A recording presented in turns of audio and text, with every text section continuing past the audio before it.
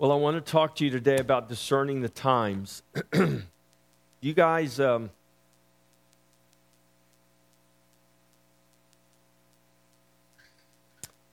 you sense that we are living in different times? Different maybe than what you remember growing up, or different than what you maybe heard your parents talk about? Have you noticed that people are proposing to do different things and want to govern our country in different ways and want to pass certain laws? Did y'all read where in China they're developing a way to basically, through the internet, they'll be able to create a profile for every person in China, and they'll know whether you're a good person or not, whether you're safe for the Chinese people or whether you're dangerous for the Chinese people. And they're actually setting this system up, and it's their goal to have the system in place in a relatively short period of time. And so the goal in China is that the government will be able to know whether you're a friend or whether you're not.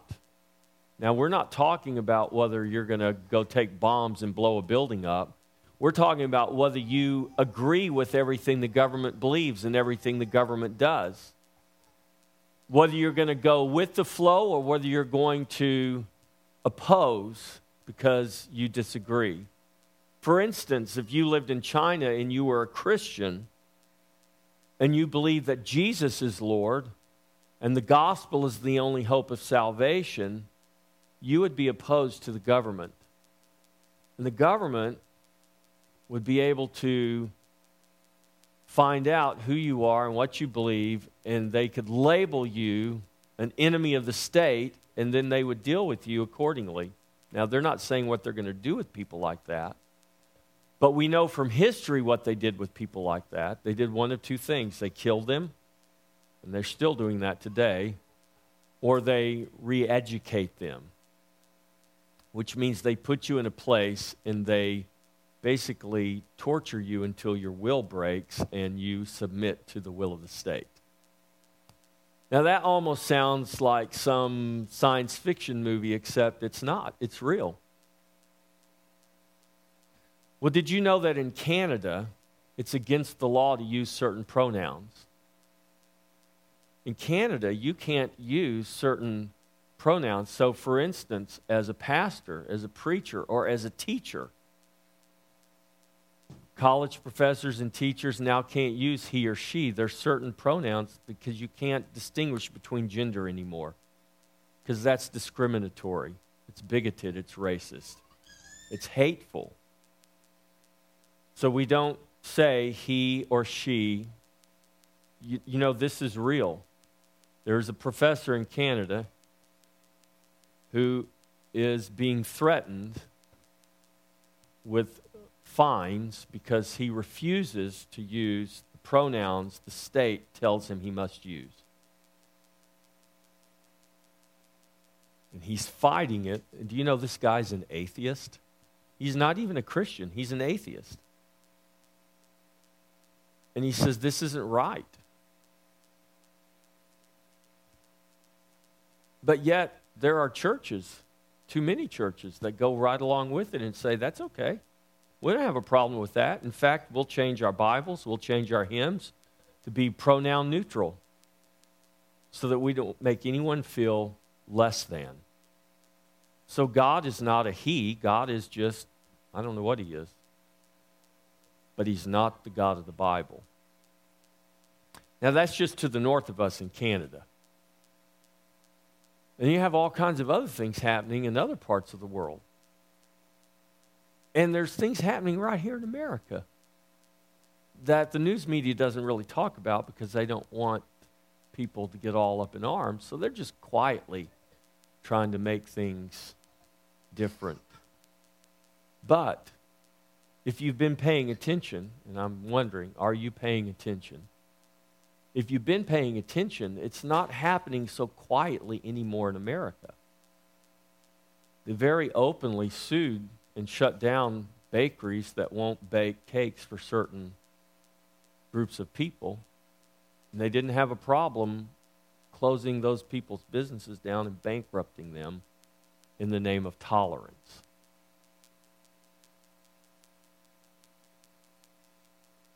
So what we see happening is it's not so quiet, it's not so undercover anymore. It's becoming more and more open. The hostility toward Christianity is not just with a fringe element anymore. It is becoming mainstream in America. The problem with the church is the church has lived under the blessings of our freedom and our liberty that the grace of God has provided for us for many centuries, that we just assume that that's the way it's going to be and that's the way it's going to continue to be. And we are blind and we're not seeing and we're not discerning what's happening in our country. And those who are opposed to God and those who are opposed to everything this scripture stands for, they're not quietly working, they're very loudly working. And they're making it seem that if you stand up for the truth of the scripture, you are hateful, you are mean-spirited, and you don't have a right to say or to believe or to do.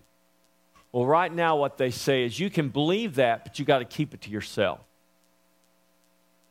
But that's not going to last very long. Because if Canada will rewrite the laws and tell you what pronouns you have to use when you're talking to people, it's not very far down the road that we're going to see things that are going to shock us.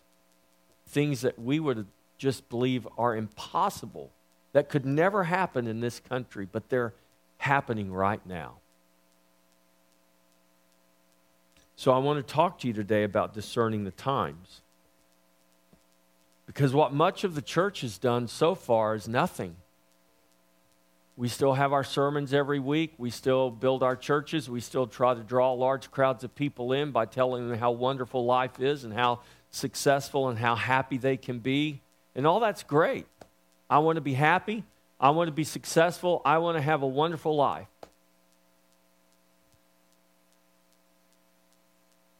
But the reality is, we're living in a different day, in a different time. And if we don't begin to discern and understand what's happening, what we believed would be impossible just a few short years ago is going to come down on us so heavily and so forcefully that we're not going to know what to do.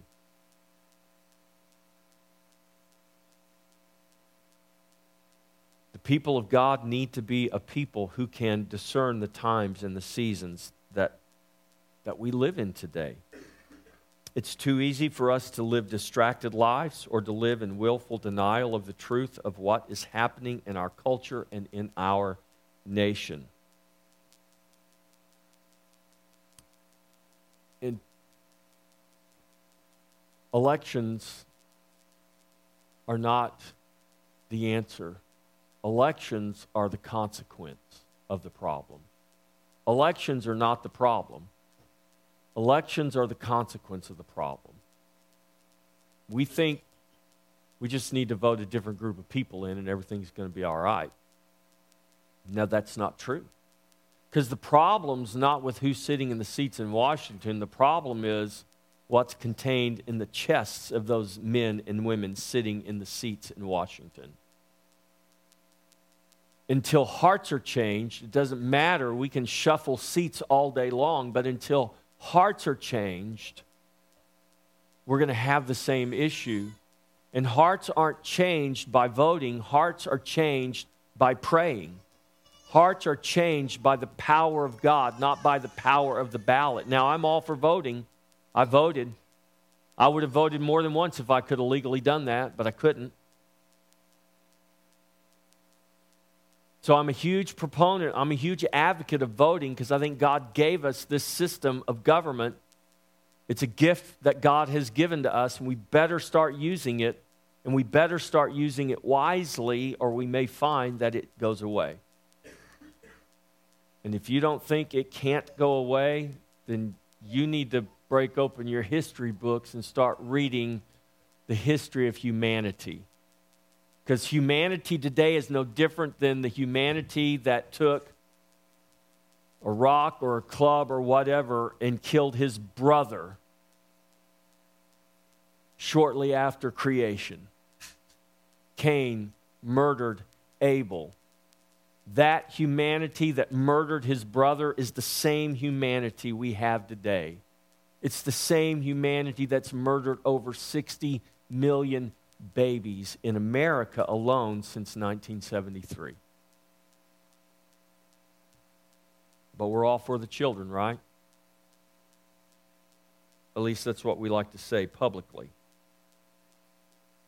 If the church does not begin to discern the signs around us, we'll find ourselves in increasingly difficult times. And the sooner we begin to discern the times and know what we ought to do and then do it, the sooner we will see God heal our land. The healing of our land can only come from God. And God will only move to heal our land as God's people seek His face and pray. How do we know that? Because that's what the Bible teaches us. Now, I know we don't always like to follow the Bible because sometimes it's inconvenient. It's not the most easy thing for us to do. But if we want to just be honest and we're serious about seeing things change, then we got to go back to what the Bible says, and we got to follow and do what the Bible says to do. So let me read you a couple of scriptures. Let me begin in Matthew chapter 16, verses 2 and 3. This is Jesus talking. He answered and said to them, "When it is evening, you say, 'It will be fair weather, for the sky is red.' And in the morning, 'It will be foul weather today, for the sky is red and threatening.' Hypocrites! You know how to discern the face of the sky, but you cannot discern the signs of the times." Luke chapter 12, verse 54 through 57. This is again is Jesus. "Then he also said to the multitudes, 'Whenever you see a cloud rising out of the west, immediately you say, a shower is coming, and so it is. And when you see the south wind blow, you say, there will be hot weather, and there is. Hypocrites, you can discern the face of the sky and of the earth, but how is it that you do not discern this time? Yes, and why, even of yourselves, do you not judge what is right?'" In 1 Chronicles chapter 12, verse 32, the sons of Issachar were commended because they had understanding of the times, to know what Israel ought to do. That was spoken about the sons of Issachar when there was political upheaval taking place in the nation. There was instability, spiritually and politically, at that time as the transition in leadership was taking place to David. And the sons of Issachar, knowing and understanding the times, said, we must choose David. Though there were many reasons why they could have made the other choice. But they understood something that others did not understand. As God's people, the church should have understanding of the times. They should know what ought to be done and how to judge what is right. As the church, this is our responsibility. I want you to hear that. This is our responsibility. We are the people of God. We are the salt and the light in the earth. This is our responsibility. It's not the politician's responsibility first. It is the people of God's responsibility first. We need to quit just sloughing off everything to the professionals, and we need to take responsibility for what is ours to take. And it is the responsibility of God's people to discern, to understand, to know the times that we're living in. It's our responsibility, and we must not ignore it, deny it, or shun it. We must embrace our responsibility to understand the times and to obediently walk in that understanding. That is important for us now. It's important for the generations that are coming after us. I want you to think for a moment. I was born in 1961. I can remember a lot of things, and in those short years that I've been on this earth, I have seen a lot of things change. There were things that we fantasized about, watched science fiction movies about that are absolutely reality today. Where just a few short years ago, they were impossibilities, except in the imaginations of men. Well, that's fine and good if we're talking iPhones and laptops and broadband and wireless. That's all good. That's made life easier, more convenient, more productive. But there's other things that we imagined that we didn't think would ever come true, that have come true, that are not good. That marriage would one day be redefined.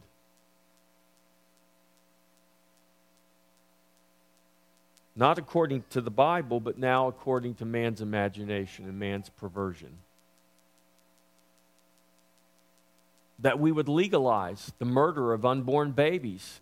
And not only legalize it, but we would promote it and tell people it's right and it's good. And now we have, I don't know if you saw the article just a few weeks ago, where you have a gathering of priests and pastors who are actually going to the abortion clinics, and they're blessing them, they're anointing them, laying hands on them, and blessing the abortion clinics for the work that they're doing for women's health.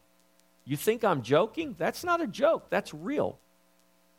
These are pastors and priests who confess to be Christian in their Christian garb, with their Bibles, going to the abortion clinic and blessing the abortion clinic. Bless you as you murder the babies. Bless you as you rip the babies limb from limb and smash their skulls and suck out their brains. Bless you. And we put it on the front page of the news, and we celebrate it as loving and tolerant and progressive. How wonderful that is, that we can actually bless abortion clinics now. And there is the church condoning that, putting their blessing on it. Are you discerning the times that we're living in? You think these are just anomalies? You think these are just things that are just kind of weird? You know, it's not normal. No, it is weird to me, but it is becoming very normal. The murder of 3,000 babies a day is so normal now that we don't even talk about it. If we had a 9/11 every day, can you imagine what your news would be consumed with? Yet we have a 9/11 every day, and no one talks about it. In fact, we say it's perfectly acceptable. Are you discerning the times that you're living in? Are you seeing what's happening? Or is it happening so slowly? And is it being covered up and promoted in ways so craftily that we're not aware of it? Well, Jesus said if we can look at the weather, if we can look at the sky and know what the weather's going to be like, we ought to be able to look at the times and understand what's happening and what's coming. If you can look at the sky, and you know you can do this. If you didn't know this, it is true. If you ever see a beautiful, red, colorful, beautiful sunset, the kind that everybody likes to take pictures of, that means the next day is going to be a nice day. You don't need to watch the weather the next day. If you see a beautiful sunset, you're going to have a nice day the next day. So by looking at the signs, just the sun and the sunset, we can know what's coming. Jesus said if you can do that with the weather, you better be able to do that with the things that are happening in the earth spiritually. And these are spiritual things.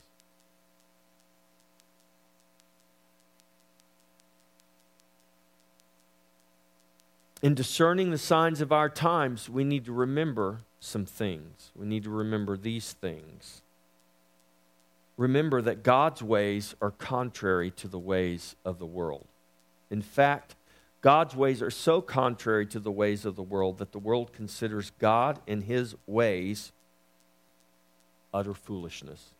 That's why the world is opposed to you as the people of God. They think you're fools for believing what you believe, for standing for what you stand for, because it's absolutely contrary to the world. As a point of emphasis for us, the Apostle Paul makes sure that we understand that God does not work according to the wisdom of this world. 1 Corinthians chapter 1, verse 27 through 29, but God has chosen the foolish things of the world to put to shame the wise. And God has chosen the weak things of the world to put to shame the things that are mighty. And the base things of the world and the things which are despised, God has chosen. And the things which are not, to bring to nothing the things that are, that no flesh should glory in his presence. Now, if we're not discerning people, and we see God using foolish, weak, and base things, if we're living, trying to live according to the world's wisdom, if we're trying to get along with the world and at the same time confessing faith in Jesus Christ, and God begins to do this foolish thing, we're going to have to make a choice.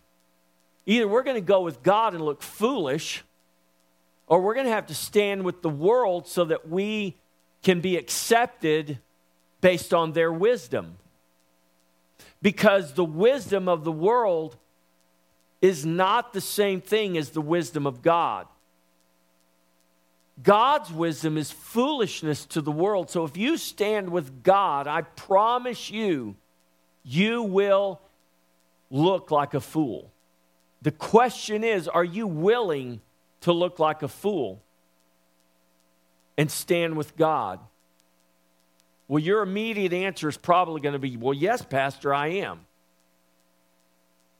But you better hold on for a minute, and you better think about what that might cost you with your friends and your families, what that might cost you with those that you really value, with those that you really want their acceptance. What happens if you look foolish standing with God and they think you are a fool? And they begin to tell you how foolish you look and how foolish you are to stand with God. And don't you know that we're living in the 21st century? Why are you holding on to this Bible? It's not relevant for today. Everybody knows. Get with the program. When that pressure begins to come against you, what are you going to do?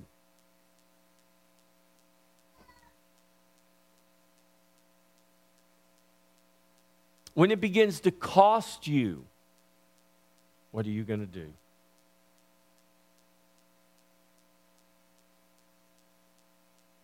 Don't think you might not ever have to answer that question, because the chances are you will have to answer that question sooner than you might think. If you're discerning the times that we're living in, you need to see what's happening. You need to know what's happening. You need to understand that God does not always work. He never works according to the ways of the world or according to the wisdom of the world. God chooses, remember, the foolish, the weak, and the base things so that no flesh should glory in his presence. Now, while that could seem disturbing, what it really should do is bring comfort to us. It should remind us to never lose hope when God's way seems weak and foolish and confounding to us. Because let's be honest, God's ways are very often confounding to us, even his people, right? God doesn't always work the way you would work or I would work. God works in ways that men would not. So we should never lose hope. Well, consider the story of Joseph. Now think about Joseph for a moment. God gave Joseph dreams as a youth, as a boy. Dreams of greatness. Like his brothers are going to bow down to him. His parents are going to bow down to him. And when he told his family those dreams, they thought he was a little off his rocker. His mom and dad thought, just silly boy. But his brothers, they got kind of upset.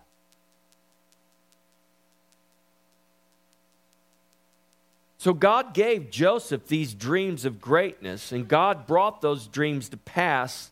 You know how he did it? By first dashing those dreams.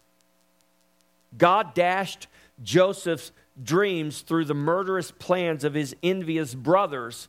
Those plans led Joseph to be sold into slavery and living as a prisoner slave for 13 years in Egypt. All the while, his father believed the lie that Joseph had been destroyed, had been killed, torn apart by wild animals. Joseph let go of his dreams, but he didn't let go of his faith. God kept Joseph's dreams, and God preserved Joseph's faith and made him the great man, the great leader that he dreamed he would be. But he did even more than that. He made him a great Savior because of Joseph, because of the dreams that God gave him and the dreams that God brought to fruition. Joseph saved the world, literally, from starvation. And all of this was worked out according to God's eternal purpose. It wasn't Joseph's will, and it wasn't the will of his brothers that did this. It was the eternal plan and purpose of God. And God did it in a way that is absolutely contrary and foreign to the way any of us would have done it. Yet at the end, when all was revealed, Joseph says to his brothers, "You meant it for evil, but God meant it for good." Now, it's easy for us to say that looking back, hindsight. But the reason we look back at those and we see how God worked in the lives of men like Joseph is because God works in the same way in our lives today. And when we're in the midst of it and our dreams are dashed and our hopes seem to be dashed and everything that we had planned and thought was going to be has come to nothing, we don't lose hope. We hope in God. And we know that God is a God who works in ways that we don't work.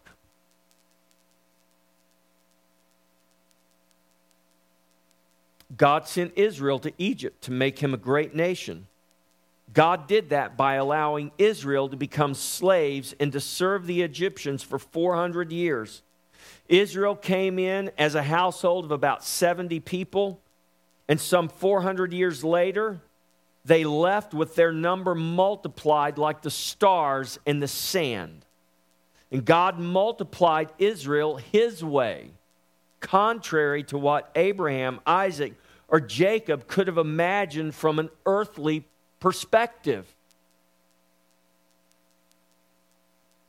Here's how I'm going to multiply you. I'm going to make you slaves for about 400 years. Make your life really hard. We all want multiplication, right? We all want increase. But what happens when God says, well, here's how it's going to come? Then what do we say? Oh, wait a minute, God. That wasn't quite what I was thinking. I had a different plan. That's why God doesn't always tell us what his plan is, because we wouldn't like it. We'd run from it. We'd reject it. It's really the grace of God that he doesn't show us and tell us everything that we say we want to know. In reality, you better be glad he doesn't show you and tell you everything. Even though God foretold these events to Israel, they still struggled with doubt and unbelief. This is because they continued to see with natural eyes instead of seeing through eyes of faith. The Bible says that these things are examples to us. Israel and their sin and their unbelief, all that happened to them, they're examples to us today. We must deal honestly with our own unbelief. We must confront it. We must confess it to God. We must trust Him for the faith we need to walk in obedience to His word. We walk by faith, not by sight, even when His ways and His word may seem contrary to us and to our way, and they very often do.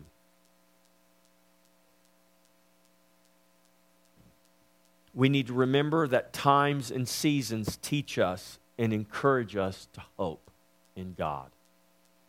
God gives us times and seasons, and they teach us that hope springs eternal. You believe that? You should. If you're a Christian, you should believe that hope springs eternal.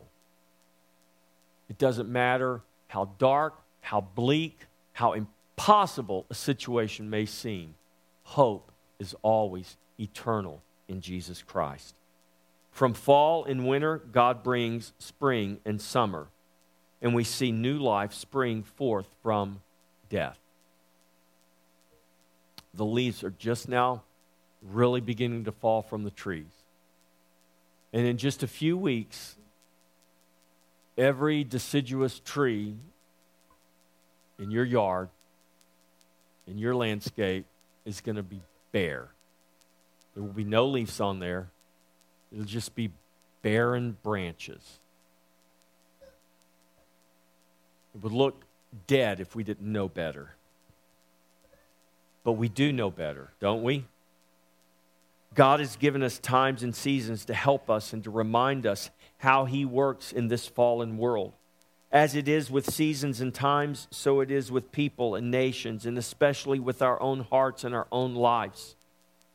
Out of darkness, God said, "Let there be light," and there was light. God brings dawn. He brings the dawn of each new day out of the dark of each night. I doubt there's a person here that goes to bed at night wondering if the sun's going to come up in the morning. It would be unusual if you said, "Pastor Jeff, every night I go to bed, I am just absolutely fearful that the sun is not going to come up." Now, we just assume the sun is going to come up because it has all of our life, and there's no reason to believe it's not going to continue to do that for the rest of our lives and the rest of the lives of everyone in the foreseeable and not foreseeable future, regardless of what the climate changers tell you. Annie is still right. The sun will come up tomorrow, I promise you.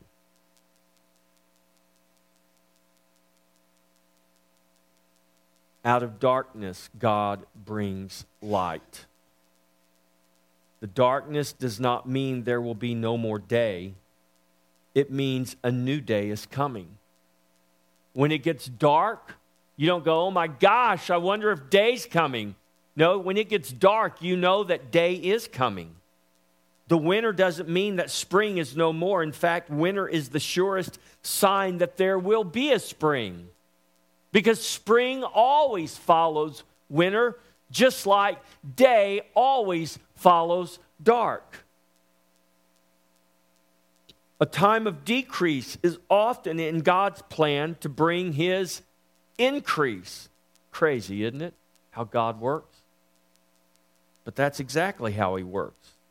In unstable times, we must remember who our stability is and where it comes from so that we walk in faith and not in fear. Isaiah 33:6 says, "Wisdom and knowledge will be the stability of your times and the strength of salvation." The fear of the Lord is His treasure. That His is speaking of God. In other words, the fear of the Lord is God's treasure. You know what God encourages us to be? He encourages us to be treasure hunters. Remember the parable of Jesus? Jesus said, man found a treasure hidden in a field, and what did he do? He ran home and he sold everything he had in order to buy that field so that he could possess the treasure. The fear of the Lord is his treasure. The Bible also says that the fear of the Lord is the beginning of wisdom. It's the beginning of knowledge.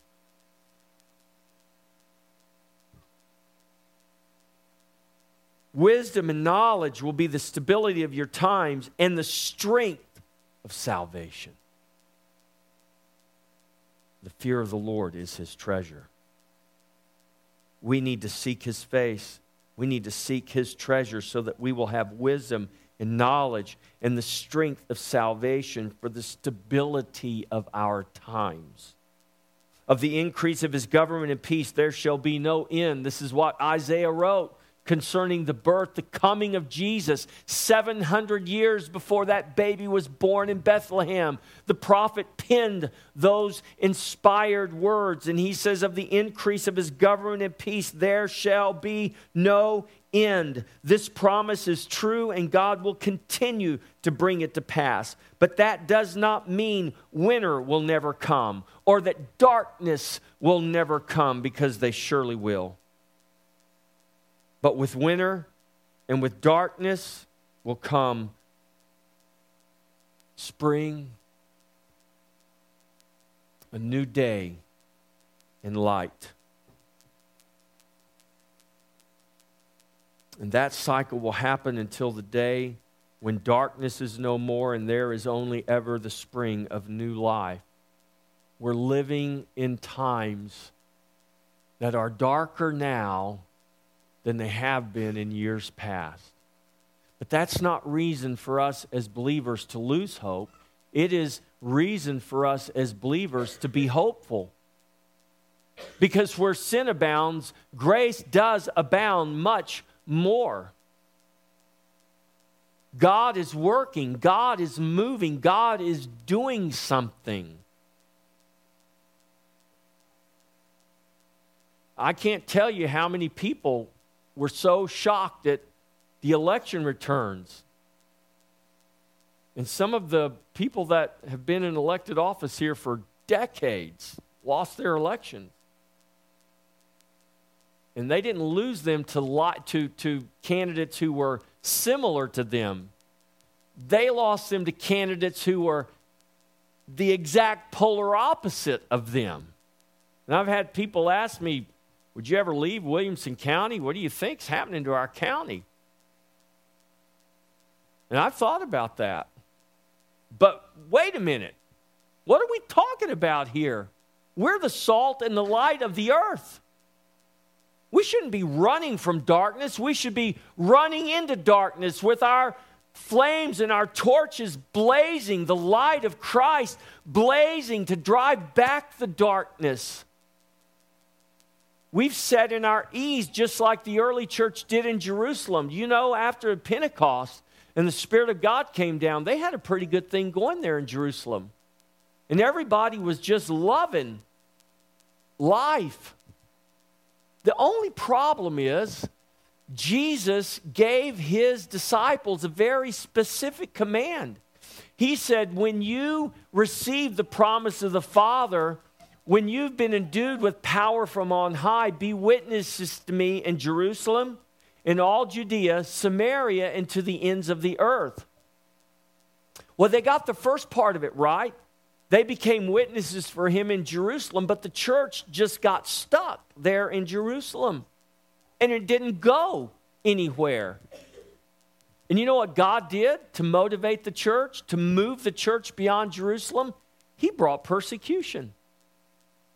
And you read Acts chapter 8, and the Bible says when the persecution came, the church scattered. Where did they go? They went into Judea. They went into Samaria, and they went preaching the gospel. And guess what happened? People got saved. The Samaritans, of all people, came to faith in Christ. Those dogs that the Jews hated They came to faith in Christ. And God made Peter, James, and John go all the way down to Samaria and see for themselves with their own eyes that the same Spirit that fell on them at Pentecost fell on the Samaritans. And then, you know what God did? The craziest thing you could ever imagine. I mean, Peter is praying at noontime on the rooftop of his friend's house. And these Gentiles come and knock on the door. Gentiles come and knock on the door and say, hey, we're looking for a guy named Peter. Yeah, he's upstairs praying. Well, God says that he's supposed to come with us. Peter, hey, there's some guys down here saying that you're supposed to go with them. They're Gentiles. I don't know. It's kind of weird, because Jews and Gentiles don't go together. And God says to Peter, Peter, let me show you something. See the sheet coming down from heaven is filled with every kind of animal, clean and unclean. Peter, kill and eat. God forbid. Lord, nothing unclean has ever touched my lips. God shows him the vision again, shows him again. Takes Peter a while to get things. Finally, God says, don't call unclean what I've called clean. And that's when the knock on the door came and the Gentiles were there. And God says, the Gentiles are at the door, go with them. I know they're unclean to you, but I've made them clean. You go with them. I got a plan. And God leads Peter to the house of Cornelius, the Gentile. And before Peter can even get the gospel out of his mouth, God pours out his Spirit on those Gentiles, and they are saved. That's Acts chapter 10. Persecution's happening. Churches, it's just spreading all over the place because people were discomforted. Don't be alarmed by what's happening. Be encouraged by what's happening because the church has taken her ease. She's been more concerned about how to get people inside their buildings instead of equipping the believers to go outside the buildings and preach the gospel. Jesus never said, create mega churches that are mega magnets to draw mega amounts of people.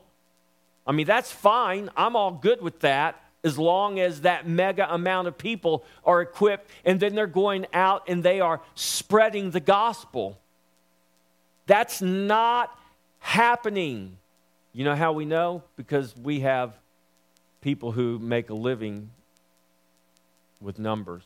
It's called statistics.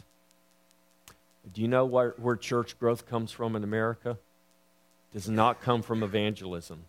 You know how churches grow in America? Someone starts a new church. They have a really good marketing scheme. They have really good programs. And you know what happens? People from other churches leave those churches and go to the new church. And that church is the hot thing for a while. Then another new church starts up. And then those people kind of like, this is okay. But let's go check this other new thing out. That is how the church grows in America. So the reality is the church doesn't grow. The church just kind of shifts people around. Do you know what is a glaring omission in the Great Commission? Jesus didn't say go into all the nations and shift people around to different churches in different times. He said no. He said go and make disciples. In other words, go and find the lost and make sure that they are found.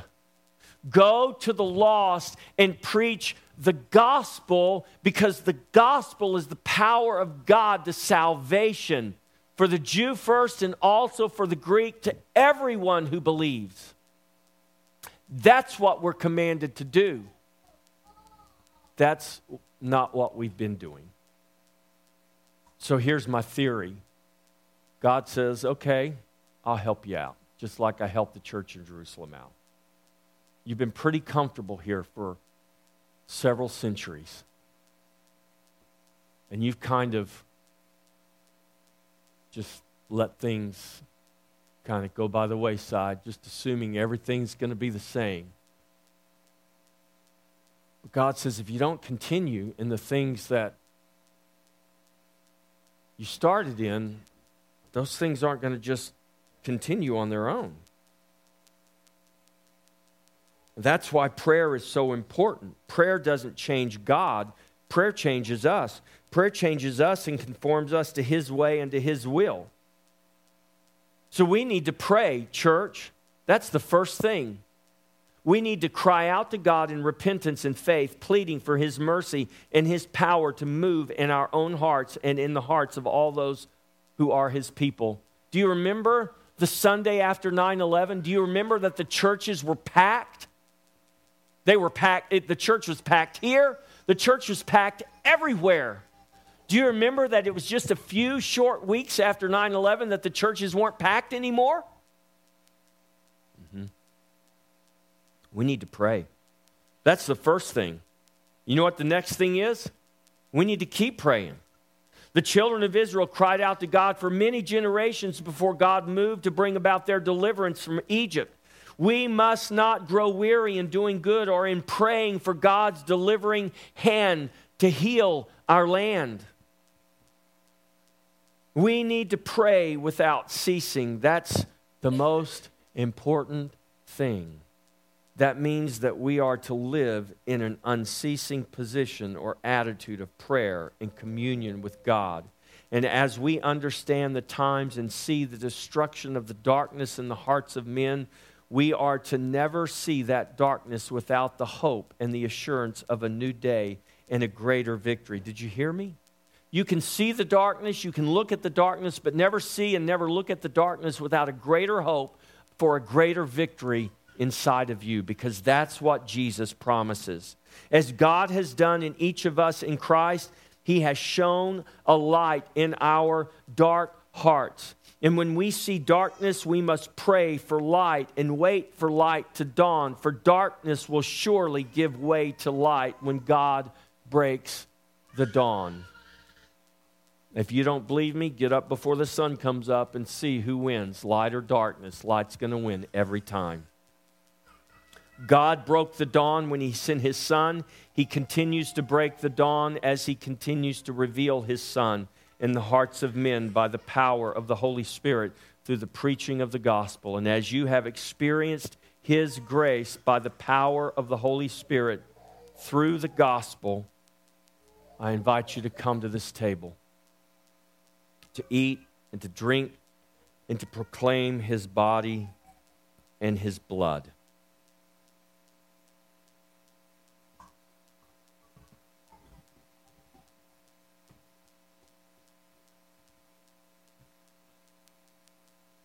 Paul wrote in his letter to the Corinthians, discern the body of Christ.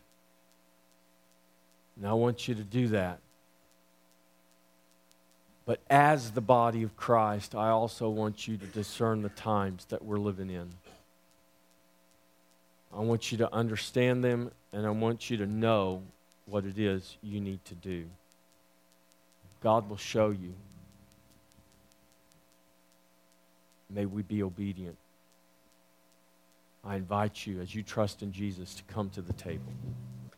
I was thinking, my dad was a World War II vet and had uncles who were there as well. And I know my dad walked across Europe into Germany. When I was a kid, that just, my dad never really talked a lot about that. My uncle, one in particular, never talked about it. And then as I got older, I heard, about the horrors that they had experienced, and they didn't want to talk about it. But as I got older and I began to learn history, and I realized my father walked into a country that committed genocide against millions of people. Not people that are hidden in a womb, but I mean people that they went and rooted out and pulled out of their homes and loaded up on rail cars and sent them to camps and just wholesale slaughtered them any way they could, the most efficient way they could, because they didn't consider these people worth living because of what they believed and what they represented. And that almost seems unbelievable to me standing here today, yet that was in my father's day. That was not long ago. Yet we live in a world and we talk about these things as if they could never happen again, but they happen every day. They've been happening. They didn't just happen in World War II. They happened in the 60s in Cambodia. They happened in China. Hundreds of millions of people murdered just because of what they believed or didn't believe. That's it. Nothing more. Because they were educated, because they had something that was deemed dangerous. And I'm saying these things, church, because I don't want this to just be another sermon that you heard. I'm serious. I want you to realize that we are living in serious times. And it is time for the church of the Lord Jesus Christ to get serious about her faith. Jesus did not play a game when he died on the cross. And he didn't die on the cross just so that we could live our life any way we wanted to and just have a ticket punched to heaven. That's what Christianity is to most people. It's just a ticket punched that guarantees them a spot in heaven. But how they live their life here doesn't really matter much. What you stand for, what you believe in, what you stand up for, what you bend for, what you compromise for, we just write all that off as, that's really not that important. No, it's really that important. Men like my father and your fathers and uncles and those before them spilt their blood so that we could be free. But that all came because Jesus spilled his blood so that we could be free. And the freedom we have right now is because of the blood of Jesus that was spilled on our behalf.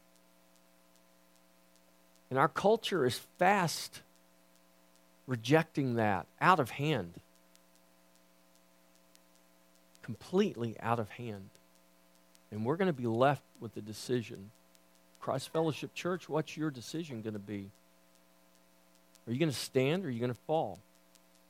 Are you just going to kind of play it low key until then? Or are you going to fly under the radar and hope that you're never caught? Or are you going to stand up and be a light in the darkness and be salt in this earth?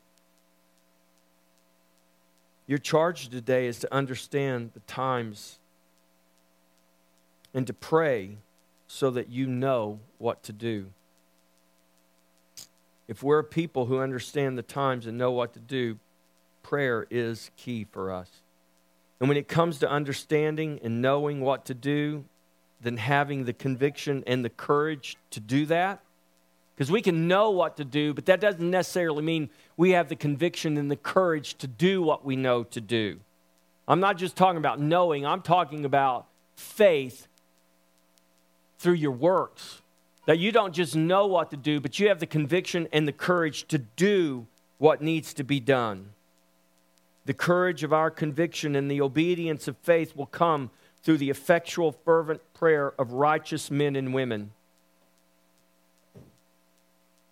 And as we pray, our praying should be Spirit-filled, Spirit-led, and powerful. Our praying should be informed and grounded in the Word of God. Our praying should be in faith, not in fear. Our praying should be with thanksgiving, even in the darkness, even in the difficulties. In all things and for all things, give thanks, the Bible commands us. Our praying should be effective, fervent, and prevailing over the appetites of our flesh and the things that so easily distract us and draw us away. Our praying should be for all men, for all of God's glory. Christ Fellowship, I urge you to watch and to pray and to stand in faith. We need to be a people who understand the times and know what to do. This will not happen unless we are a people of unceasing prayer. So pray, church. Pray. Our future depends on it. I want you to look at these babies all around us. Their future depends on it. I want you to think about your children. Their future depends on it. What kind of world will they live in? Your prayers, your willingness to stand, your willingness to take a stand is going to determine much about the world they live in. God's going to have His way. Victory is ours. The question is, what will we go through in order to see that? Amen.